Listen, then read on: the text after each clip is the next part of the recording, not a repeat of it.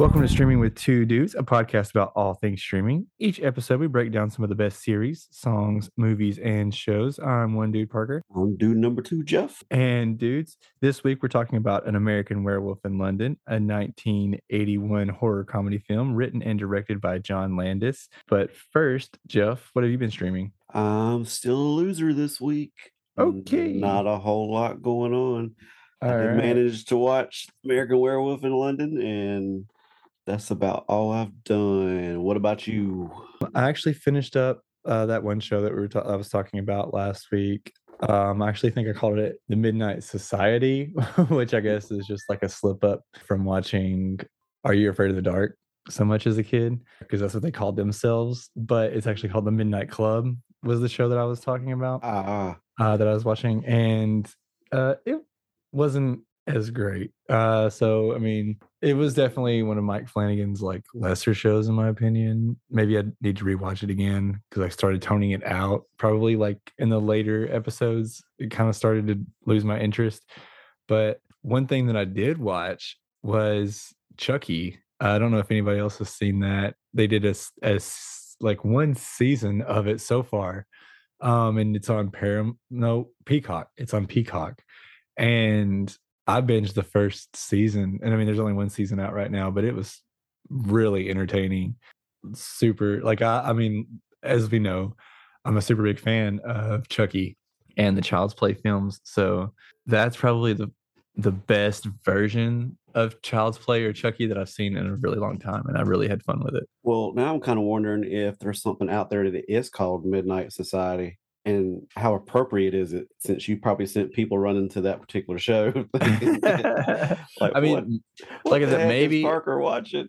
Maybe it just took them, like if they Googled it, maybe it just took them to Are You Afraid of the Dark? And they got really confused because the premise is kind of the same. I mean, there's still a bunch of kids telling like scary stories, but it's not anything based around any kind of terminal illnesses like the Midnight Club is. So they probably were really confused. They're like, why these kids don't seem like they're terminally ill at all. If they did get sucked into watching Are You Afraid of the Dark?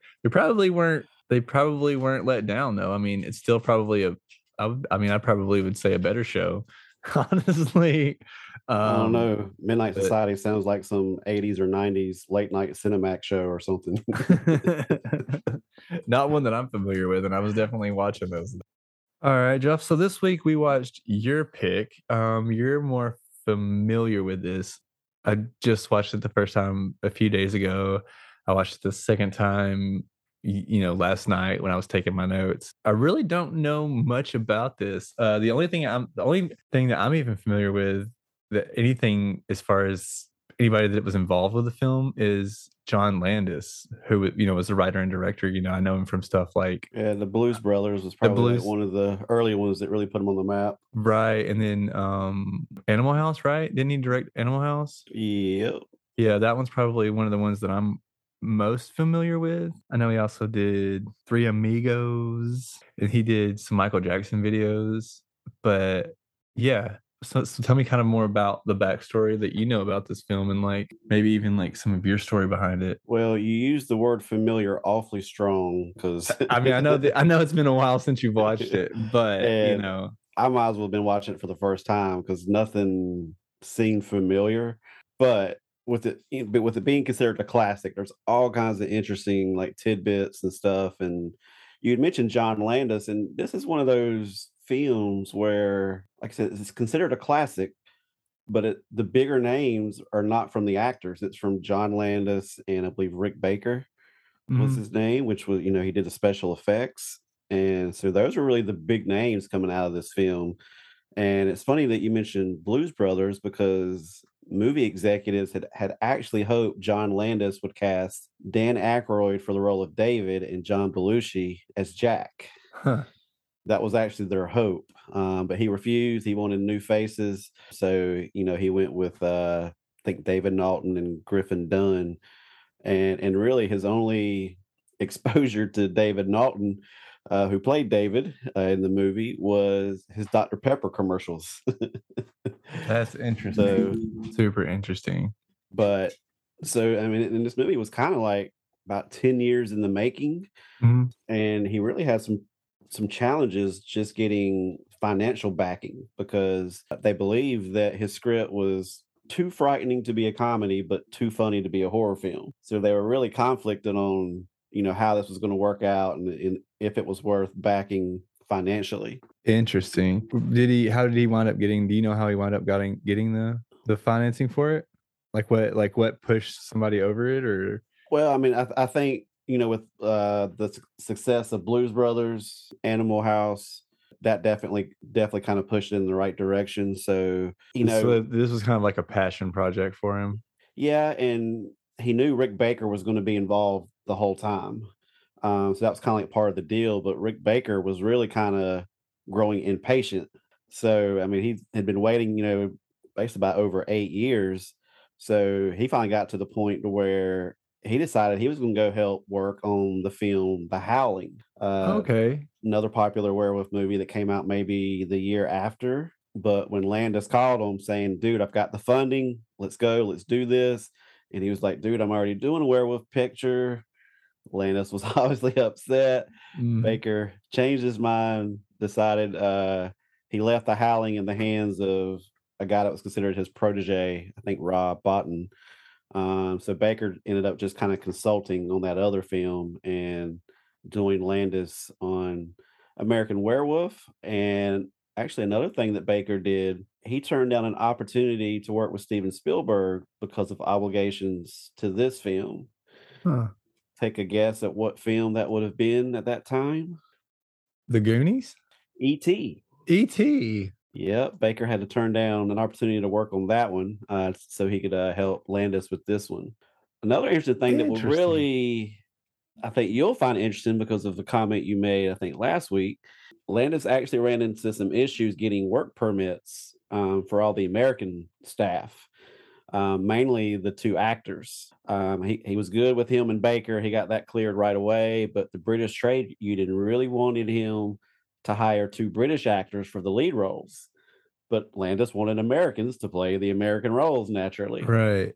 So he considered naming the film An American Werewolf in Paris to avoid Huh. all the red tape. And once that was thrown out there, they relented. They gave him the work permits he needed.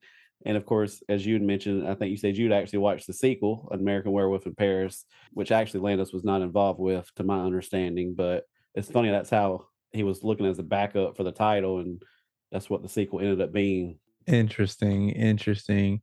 Just two more things I'll point out.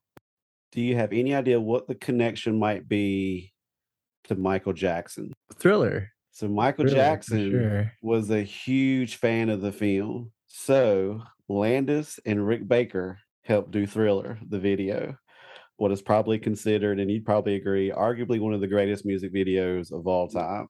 Right. I used to watch it every Halloween on MTV for Yeah. probably 6 or 7 years for sure, straight in a row that I can remember at least. Yeah. Directed by John Landis, and Rick Baker did a lot of the makeup effects and special effects for that video. So I thought that was pretty cool. And this film was the first ever in the history to earn the Academy Award for Best Makeup. Really? That category was created in 1981. So American Werewolf in London was the first one to win that award. That is some awesome trivia, dude. So just a lot of, that's one thing about some of the classics. There's just all kinds of interesting tidbits. And so it was actually a lot of fun learning after I watched the film first and then kind of went back, kind of read up on it, and just a lot of cool stuff out there on it. Cool. Well, let's get into it. We got the opening credits. We get shots of England's countryside playing Blue Moon. This is one of the first of many versions of Blue Moon. This one is Bobby Vinton's. It's kind of a slower version of it. We get to a shot of a road, and a truck drives up carrying sheep and Jack and David, two Americans who are backpacking through England on the way to Italy. The driver drops them off and points them in the right direction and tells them to keep it off of the moors and stick to the roads. Jack's not having a great time. They come upon a village and stop at a pub called the Slaughtered Lamb. After asking about the 5-point star on the wall and upsetting some patrons at the bar, Jack and David decide it's time to go. Oh, they repeat the advice to stay on the roads and away from the moors, in addition to beware the moon. The barkeep is upset at the patrons for letting them leave. The two men leave the road as it begins to rain, and the people in the pub and the two men in the moors hear a wolf howling.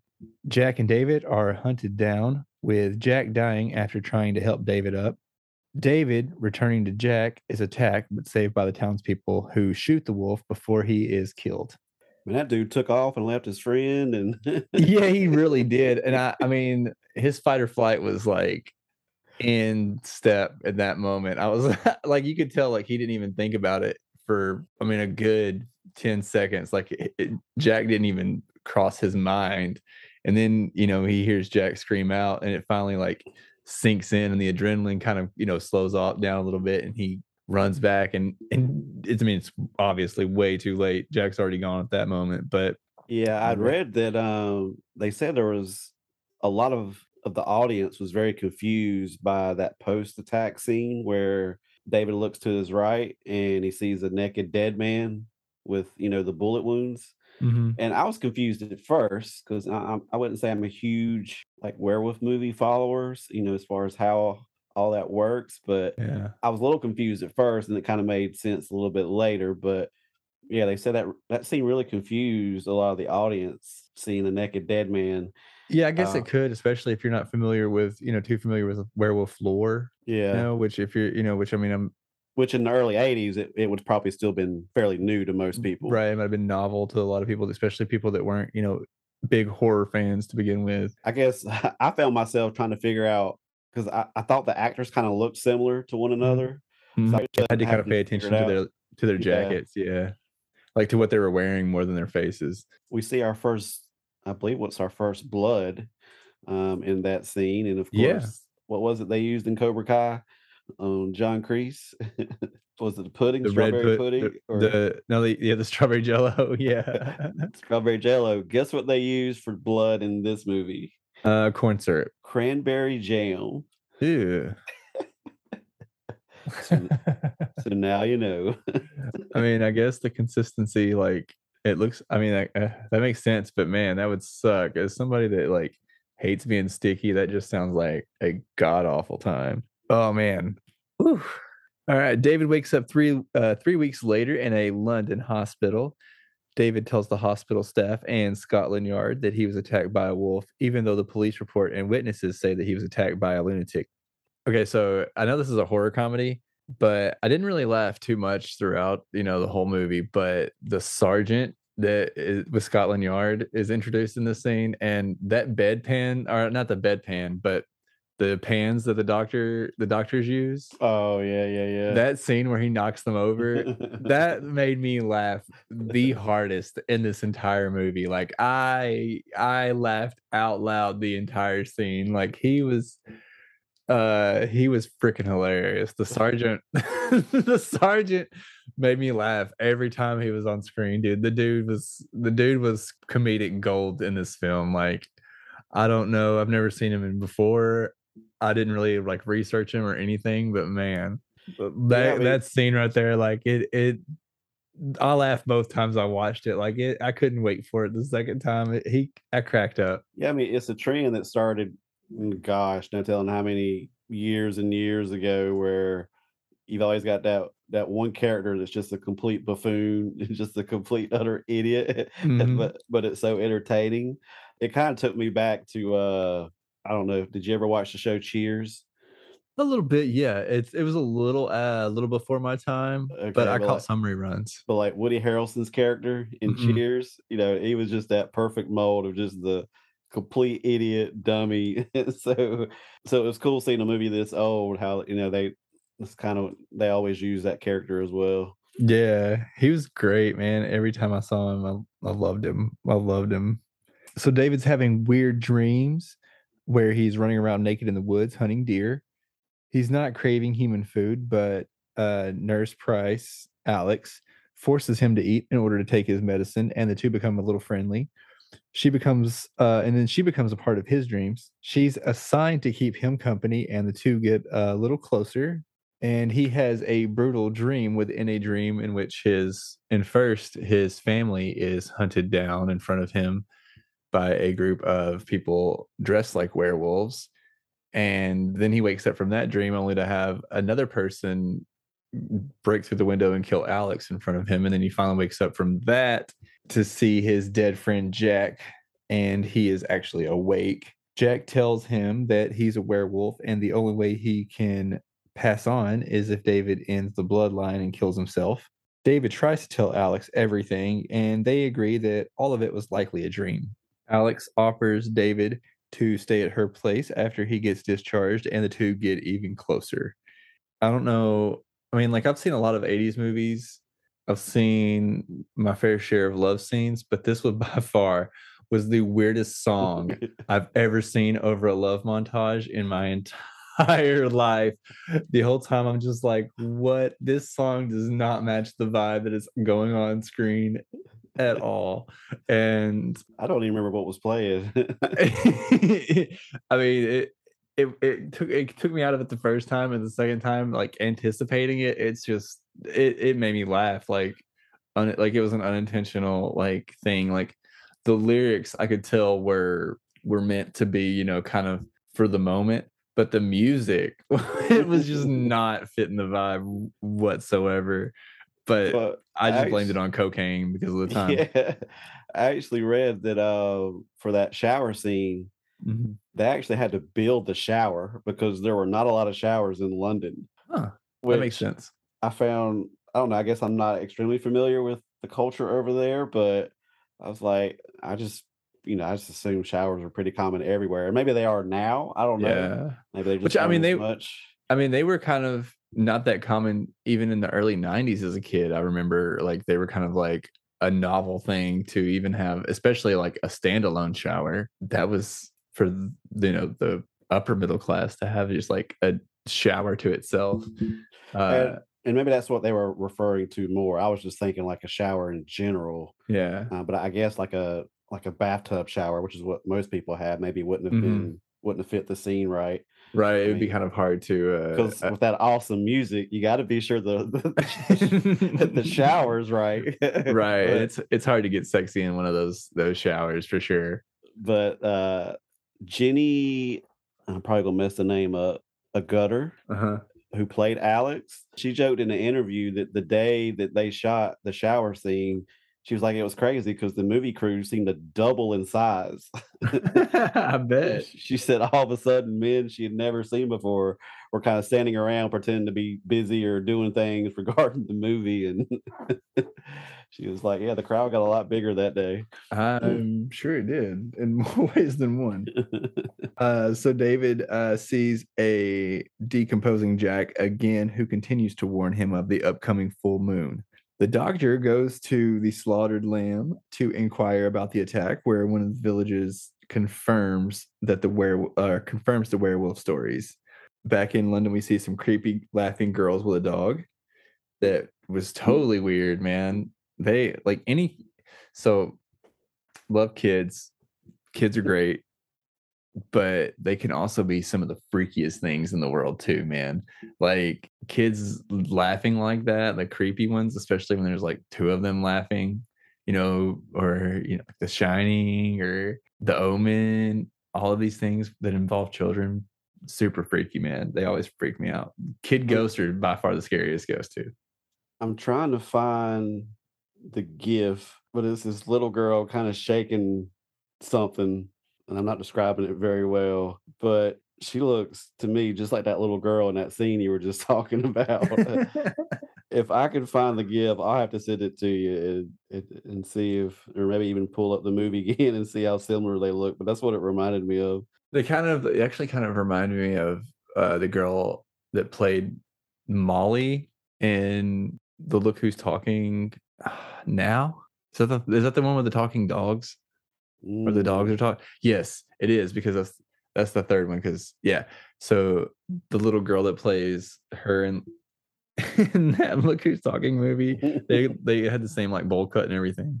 So while Alex is at work, the full moon approaches and David turns into a werewolf for the first time, which, for the time, I mean, even now, those practical effects were amazing. They stuck out to me the first time. Like, I was, the first transformation, I mean, even though it's an hour into the movie, it was totally worth it. Like it looked great. It held up to this day. The transformation scenes looked better than the werewolf when it was actually like hunting, in the scenes where it was supposed to be like, I guess, the jump scares where you could see like the wolf jumping towards the camera to like, show it attacking. That didn't even look that real compared to the transformation scene, which if they spent 90% of the budget on that scene, it was worth it. Great, great scene. Yeah, Landis actually expressed a little bit of regret on, or that he said that that scene probably should have been shorter, but he was just so fascinated by the quality of Baker's work and the effects that went into that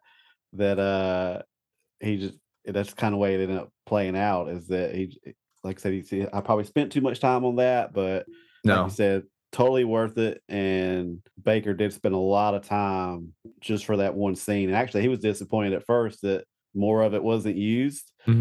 But then when he saw the reaction, he was like, all right, it was worth it. It still worked out. Yeah, that was perfect. Like you said, like it went on. It did seem like I couldn't believe it went on for so long, but I wasn't disappointed that it did. You know what I mean? Like it was one of those things like, oh my gosh, this is going on forever.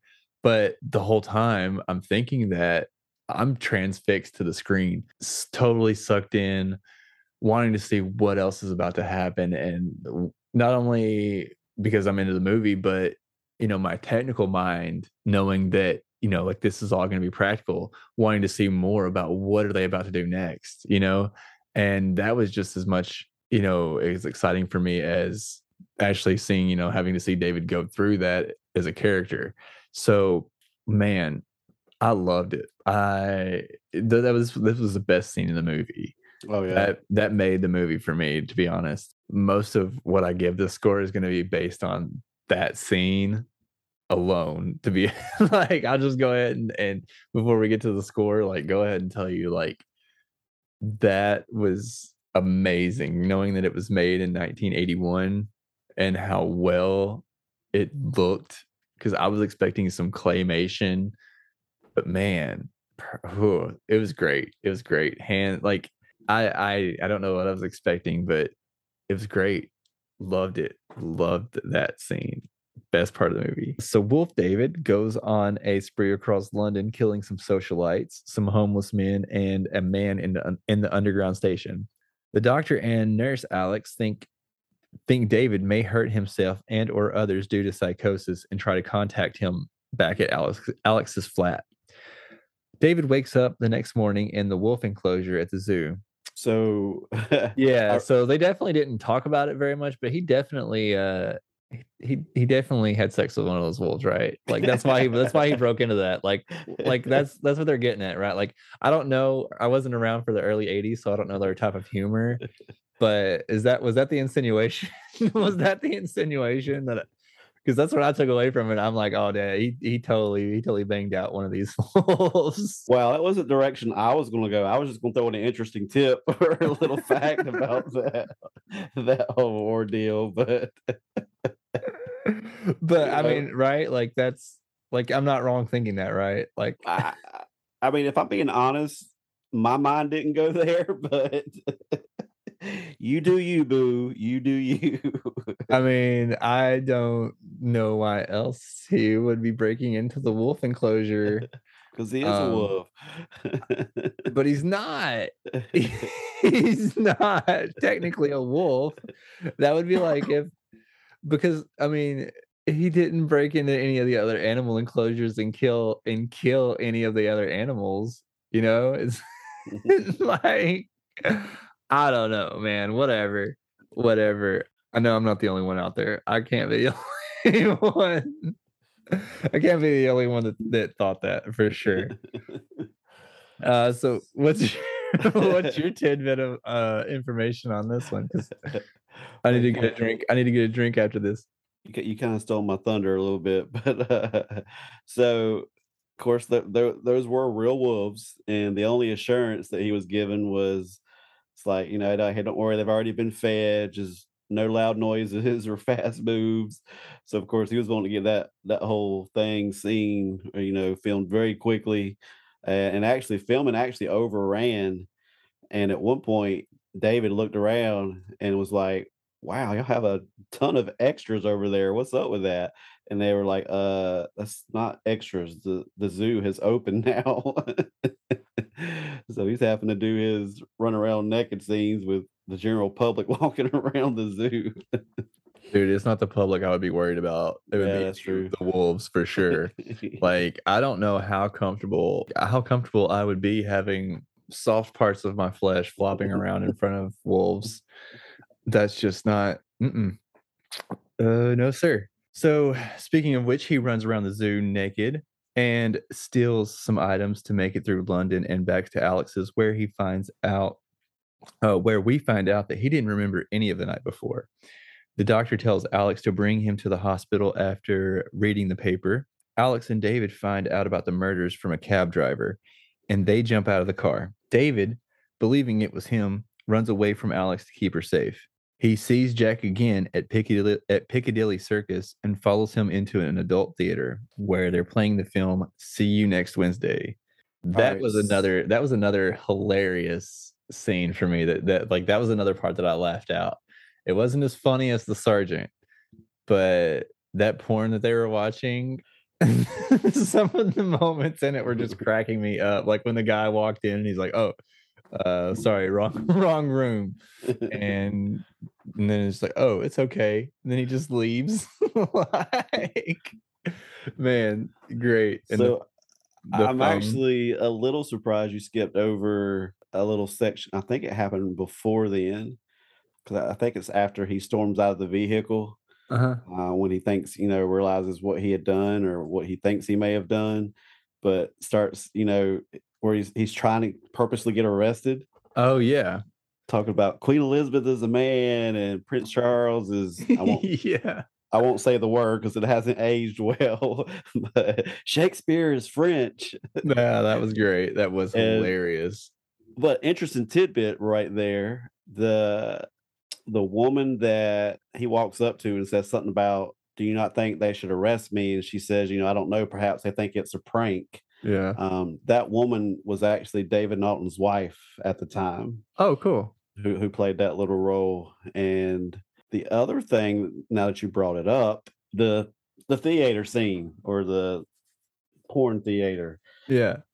when he originally started writing this movie, that was not the plan at all. It was actually supposed to be like an old cartoon theater. Oh, cool. Extremely vast contrast. Yeah, for sure. But by the time he made the movie, England had converted all those old cartoon theaters into porn theaters. So As one naturally, does. he adjusted the script accordingly. So and Landis has this sort of like inside joke that, what'd you say the name of the porn film See you was? next Wednesday. He uses that phrase either in dialogue or like a poster on the wall in Mhm. almost all his movies. Yeah, I don't know if you called it, but it was actually I called it the second time I was watching it. In the scene where David, when he's a werewolf, is chasing down the guy in the underground tunnels. Mhm. One of the posters is for See You Next Wednesday. And Okay, I don't yeah. know if it's like the same one that he uses in every film, but I did notice that, like, because I mean he kind of stops by it and you can kind of see it over his shoulder, like pretty clear. And I was just like, oh my God, that's cool that they, put that in there for them. Because I mean, I knew that wasn't, I mean, obviously the way it's filmed, that it wasn't a actual film. So I thought it was really cool that they included that little tidbit, even in the background of this film. So it's really cool that he uses that in like several of his, or I guess pretty much everything he does. Yeah. So Jack, almost fully decomposed now, introduces David to his new undead victims. David turns into a werewolf and kills a few more before escaping police and running down an alley with no escape. Allie arrives and pushes through the crowd to get to David. She stands in front of him and they share a moment before David lunges at Alex, where he is shot and killed returning to human form as he dies, and Alex cries. And we get the closing credits and the best version of Blue Moon, in my opinion, by the Marcells that we hear over the end. Man, I did skip over the car wreck scene. Yeah, that was pretty crazy, That especially was a pretty during crazy scene. during that time. So it was actually considered a big deal that was part of, I think it's pronounced Piccadilly Circus. Mm-hmm. That was considered a pretty big deal to be able to film there. Getting any kind of permission was very difficult. So he arranged a free screening of the Blues Brothers for 300 local police officers. Ah, And afterwards, he got permission he needed to film in that area, and that I think they had to stop traffic briefly a couple of times during the filming. And actually, Landis had a little cameo in that scene. He was the bearded man who gets hit by the car and thrown through the plate glass window. oh, that's cool. And Baker also had a cameo. You remember the one of the nightmares you referenced earlier, where like the werewolf Nazis or whatever come in and murder his family? Yeah. You remember the one that was actually holding the knife up to his throat? Yeah, and then the ones That up was slicing it at the end. that was Rick Baker. Oh, cool. So I mean, he you could never tell. You could never tell. well, But yeah, yeah, that's cool. but yeah, he got the ultimate cameo in that one. That's cool. All right. So Jeff, anything else you got to talk about in this film? Any other tidbits or anything we got for this one? Sure, I got a couple more I can throw out there for anybody interested. I don't know if you noticed at the close of the credits, there was like a congratulatory message for the wedding of King Charles III and Lady Diana Spencer. I don't know if you saw that at the end. I thought, I was like, well, that's a little odd to put at the end of the the credits, but that No, was, I didn't watch the end of the credits. I mean, it happened pretty early on. That was more of like a peace offering because of the insults that he threw out throughout the movie, Oh yeah. especially when he was trying to get arrested. So that was kind of a, hey, just kidding, congratulations type deal. Landis later on actually expressed regret. He had to change and cut certain scenes and sequences just to get an R rating. So initially, he didn't even earn an R rating. I guess it was too much. Mhm. So, like some of the sex scenes, he kind of had to tone down. And when the werewolf attacked, it doesn't really show it per se. The three homeless guys, Mhm. that was originally a much more graphic scene. So he more or less kind of cut that out. And then and then one that I wish wouldn't have been cut out, the undead Jack, I think eats a piece of toast off Uh-huh. of David's plate, like in the room. Well, in another scene, that piece falls out of his throat. And then he had to edit that out. So he was a little disappointed in some of the changes he had to make just to get that R rating. That's interesting because they reused that gag later on in, I don't know if you've ever seen Idle Hands. I have I think not. it was like made in the late 90s. Well, yeah, Okay.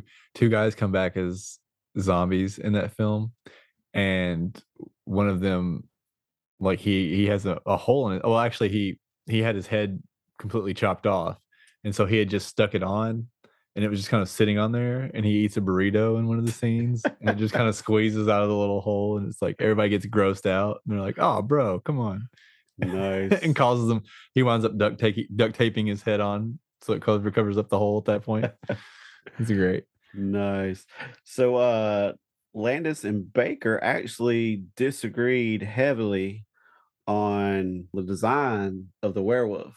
Baker was all in on a two-legged werewolf, Mhm. or bipedal, what they would call it back then, whereas Landis wanted the four-legged like hound from hell. Yeah. So obviously Landis kind of got his way, but the werewolves used in the Howling were the two-legged features. I don't know if that was influenced by Baker since he had a little bit of involvement, or exactly what. As far as the undead Jack, he would generally spend 5 hours in makeup to get all that done up for those scenes. And those weren't very long scenes. So I No. imagine that's a lot of work just for a little bit of screen time he got. But he did really great. Oh Uh, yeah. And I believe that was his first ever feature film. I mean, that's the So I only thing I mean, think I've ever noticed him in. Anyways, I mean, if you told me he was in other things that I've seen, I wouldn't be surprised. But like I said, I have done. I let you be the research man.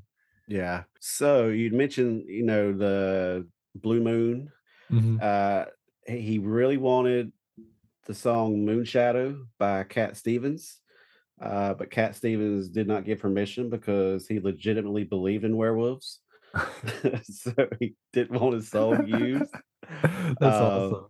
Bob Dylan, he wanted Bob Dylan's version of Blue Moon, but Bob Dylan had went through a recent conversion to Christianity and didn't want it used in the R-rated film. He also wanted Elvis Presley's version of Blue Moon, but there was a lot of lawsuits involving Presley's estate at the time, Yeah. so he could not get permission to do that either. So there was a number of songs he wanted, but it wasn't able to use. And actually, you know how movies work, they kind of just work in trends where it's like in a 5-year stretch, you see all these like in world time or asteroid movies. And so Yeah. this one kind of hit the cycle of werewolf movies. You had Wolfen, you had The Howling 1, 2, and 3, Teen Wolf 2, Full Moon High. So there was just a like the early mid 80s, man. It was just werewolf movie after another. Yeah. And lastly, not really an interesting tidbit, but by far my favorite quote in the whole movie. I'll probably be the only one that says this is my favorite quote in this movie, but I just thought it was absolutely hilarious. When Alex tells David, I find you very attractive and a little sad. Yes. Yes.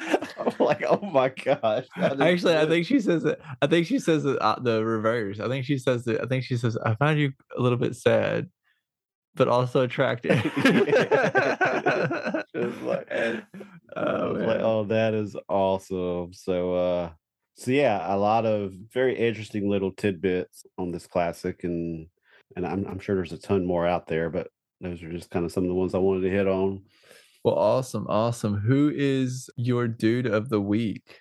I'm gonna let you go first this time. All right. I want to hear yours. So we kind of talked on him a little bit, but my dude of the week's gonna be the sergeant. I actually enjoyed him quite a bit, and even though he was, we kind of called him a buffoon, he actually wasn't dumb. He he seemed dumb because he was one of the ones that actually kind of believed David, and he kind of, if you pay attention, the second time I watched it, he was the only one that was ever always kind of like, well, maybe he's right, you know? They kind of played it up for laughs, but I mean, at the same time, if they would have listened to the sergeant and actually, let him go with it, go with his instincts, he would have been right, and they could have saved some people's lives. So, my dude of the week is the sergeant for not only being hilarious for every moment, but for only being the only person, including Alex, who loved David, to be the only person that actually believed David the entire time. So Nice, I'm going with the sergeant. What about you? solid choice. I'm going to go with Mr. Griffin Dunn, who plays Jack. All right. That's a Um, good choice. I mentioned the hours and hours of makeup he had to sit through. And like I said, he doesn't get a whole lot of screen time. So you figure he spent most of his time sitting there with all this Yeah. stuff over his face. He said at times he felt claustrophobic, but I thought he did really well. But yeah, just to, because you figure during that time, special effects was still kind of finding itself, it's still somewhat new to a Mhm. degree. So props to him to sitting through that and that being his first feature film. So yeah, he's my dude of the week. Great choice. So your dude is the actual actor, not, I mean, is the actor? Yeah, but I mean All right. he played Jack, so I'll give it Okay. Jack So as well. the actor and the character both. You give them. Yeah. Okay. All right. A 2 for 1. I'll give it to you. Dude. My That's dude. your dude of the week. All right. All right. So yeah, let's get into our ratings. I think that's what we do next. I'll be easy. Out of full moons, we'll say out of 5 full moons, 5 being the best, 0 being the worst. I'm gonna give this one 4 full moons. I'm not a huge werewolf fan. In fact, out of all of the creatures, that's probably the one I'm least interested in. I mean, they're always fine, but werewolf movies are always very formulaic. But this one, man, It definitely, I can see how this one would have set a bar at the time because it was great. The setting was great. Usually, so depending on what it is, sometimes I have a hard time staying interested in, older films, especially the ones, from the 70s and 80s, like early 80s. It really has to like be something that I'm really interested in. So for this one to be like not, I mean, even though I'm a horror fan, for this to be like werewolves and also not necessarily be a funny film, like a real comedy, it really held my attention the entire time. And that's a huge deal for me. But I enjoyed it.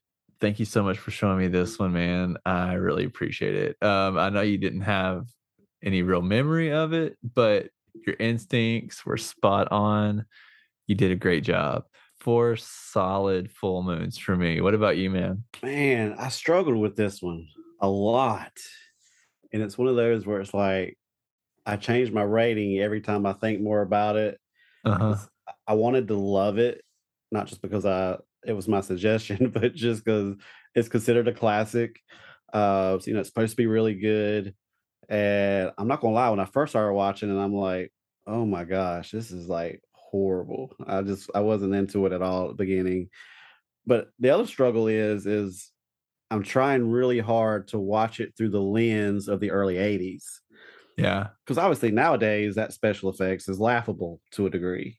So I was trying to keep in mind that, what would it have been like to watch this movie in the early 80s? Mhm. Kind of like what you would do with Jaws. I mean, because obviously this movie is a classic mainly because of the special effects. And like you talked about the transformation scene quite a bit. Iconic scene. He approached that, I think, differently than a lot of other people. He showed it more as a painful process. Yeah. So I thought that was very interesting, unique. I love this take on it. So I really wrestled with it. I started to enjoy it more as it kind of moved along. And but to me, the ending was just very weird, odd, and abrupt. I don't know. It just I don't know. I struggled with this one. I really did. But then, like when I started reading up on it, I started to appreciate it more. And after watching it again, I did have a little bit more of a love for it, and really trying to envision it. What would this have been like watching in the early '80s? And I could definitely. I mean, for him to have to tone it down because it was almost too scary in certain spots tells you how scary it was at that time. And I could see where parts of it were like, wow, that's pretty freaky or pretty scary. So I did start to appreciate it more. But like initially, I was thinking, man, this is going to be a 2.5 for me, Yeah. because I felt like it relied so heavy on the special effects and how trend setting it was at the time Mhm. that it's almost like they didn't pay enough attention to the other areas. Like I didn't necessarily think the acting was superb. I thought the storyline in a lot of ways was weak. I look at a movie like Halloween that was from like 78, and I feel like it stood the test of time really well. Mhm. Now, the advantage Halloween has is it wasn't relying on special effects very Right. much, but just the story, the creepiness, the scare, I felt like held up really well. Whereas to me, if you take away the special effects and what it meant at the time from this movie, I'm not sure what you're left with. I feel like other areas could have been a lot better, and I feel like it would have aged a lot better. But having said all that, my final is still a solid 3.5, just because I totally understand why it was so popular at the time. There's some pretty scary, some freaky stuff in there. The special effects, obviously, at the time, I can see were definitely top notch. But 3.5 is where it's going to land for me. So not too far from your 4, but um, I was really close to just sticking with a 3. But it's like I don't know if it was sympathy or just an appreciation for the work. I decided to bump it up to a 3.5.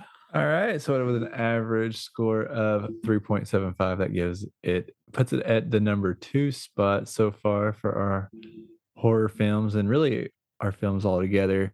It puts it below the black phone and above Fear Street Fear Street. 1994. Yeah. But I do got to know, what would you say your favorite werewolf movie is? Do, do, do, do, do. That probably should have been like a question ahead of time. No, I'm going through them honestly in my head because I'm trying to think. I'll share you mine, which will probably be like, really, Jeff? Come on. But like I said, I'm not big into werewolves, kind of like what you had mentioned. But to me, it's hands down, it's Teen Wolf. See, I absolutely, especially when I was a kid, I man, I was watched, never a big a Teen Wolf fan. man, like the first one, Michael J. Yeah. Fox. Man, of course, that wasn't like a horror flick by any means. It was all about comedy, teen high school shenanigans. But man, I absolutely love that movie. Watched it so many times as a kid. And like I said, I don't have a long list of werewolf movies I've watched or have cared to watch, but yeah, it's Teen Wolf all the way for me. Mine would probably have to be Harry Potter and the Prisoner of Azkaban. Man, that's a stretch, ain't it? Yeah, I mean Sirius Black, right? I mean,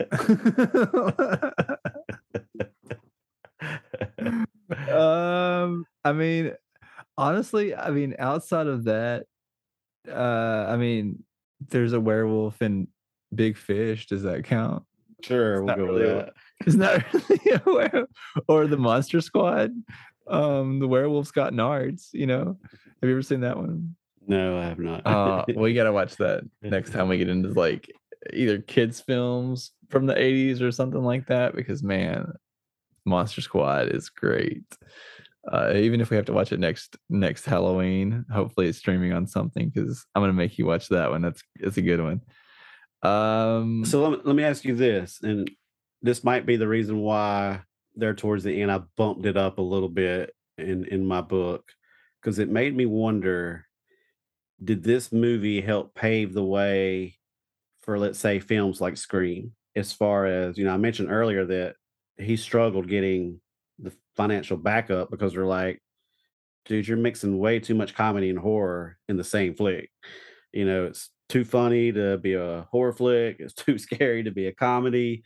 yeah, I'm not sure if they were the first one to do it, but probably the first extremely well known, maybe to mix it to that level. And then, of course, since then we've seen it done numerous times. Of course, Scream's one of my favorite, so it kind of made me wonder. Of course, I haven't watched interviews from the creators of Scream, but I wonder if they felt like that kind of helped pave the way for them to be able to do those type of movies. I think so, but I think there's always been some kind of comedy element to horror. Even though it's not, I think, there's always, because you always kind of want to have that break to kind of give people, either let their guard down for a second or just to kind of, break the tension. And they honestly, they complement each other so well because, after you're feeling so tense, you want to release, and comedy is a good way to do that. So even like crappy jokes can sometimes, land a little bit harder. I don't know if, because I mean, like I said, it, as far as mainstream, like where horror was at this time, it probably was on a rise. So I would say that, it definitely helped.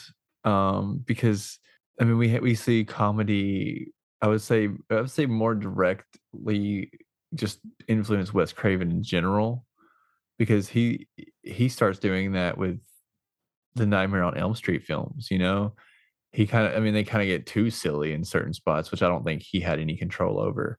But we definitely see, some stuff get more silly into the 80s and in the 90s, and where it just becomes a little bit more natural when we get to Scream, like the comedy in it. So I mean, yeah, in a way, I guess, to answer your question, without writing a whole entire thesis on it. Yeah. In some way, yes, it does influence some like level of Scream. Yes. Beavis, it was a yes or no question. Yes. Short answer, yes. So, what were your feelings about the ending? I actually enjoyed it. I would have to really watch it a few more times to really understand what, like, kind of get into the conversations that him and Jack were having, to see if maybe, a reason as to why this character maybe deserves the fate, and maybe he, didn't, maybe he just doesn't it's just, a thing that happened to him, just shit happens sometimes to good people. But I mean, he was destined to die, or else, he was being selfish, staying alive. And even if he didn't kill more people, he was, creating the people that he did kill. He was creating hell on earth for them because they're literally stuck in a purgatory, that he's created for them. So, he had to die. And I think there's a lot more to the ending. It would definitely serve rewatches, and you'll understand a little bit more maybe, because I don't really have a good explanation, but I didn't hate it. He had to die. I knew he had to die. I There really mean, wasn't anything else to happen after, that could happen after he died. So I was totally fine with the ending the way it did. yeah, I'm not even like I don't have issues with what happened in the ending. I mean, I figured ultimately him dying was the way it was going to end up, but I don't know. It's almost like we talked about how other shows or movies where it's almost like they just ran out of time and they had to cut it short. Mhm. It just felt rushed. It's like, okay, he runs down the alley and Alex runs after him. He has that brief moment of you see the facial expression change a little bit, where it's like, oh, he recognizes the voice or whatnot, Yeah. then lunges and he gets shot. Movie over. I don't know. It just the way it all played out just seemed a little odd and almost rushed. I Which now he did say that he believes that only someone that loves the werewolf can kill them. So I don't know if like that has to do with, what went on, because she's like right before, he lunged at her, she told him that he loved, she's like, I love you. And then he lunges after a few seconds. And so I'm wondering if that had anything to do with it. Like he knew, like maybe he knew that the police would shoot him if he lunged at her, and that's why he did it.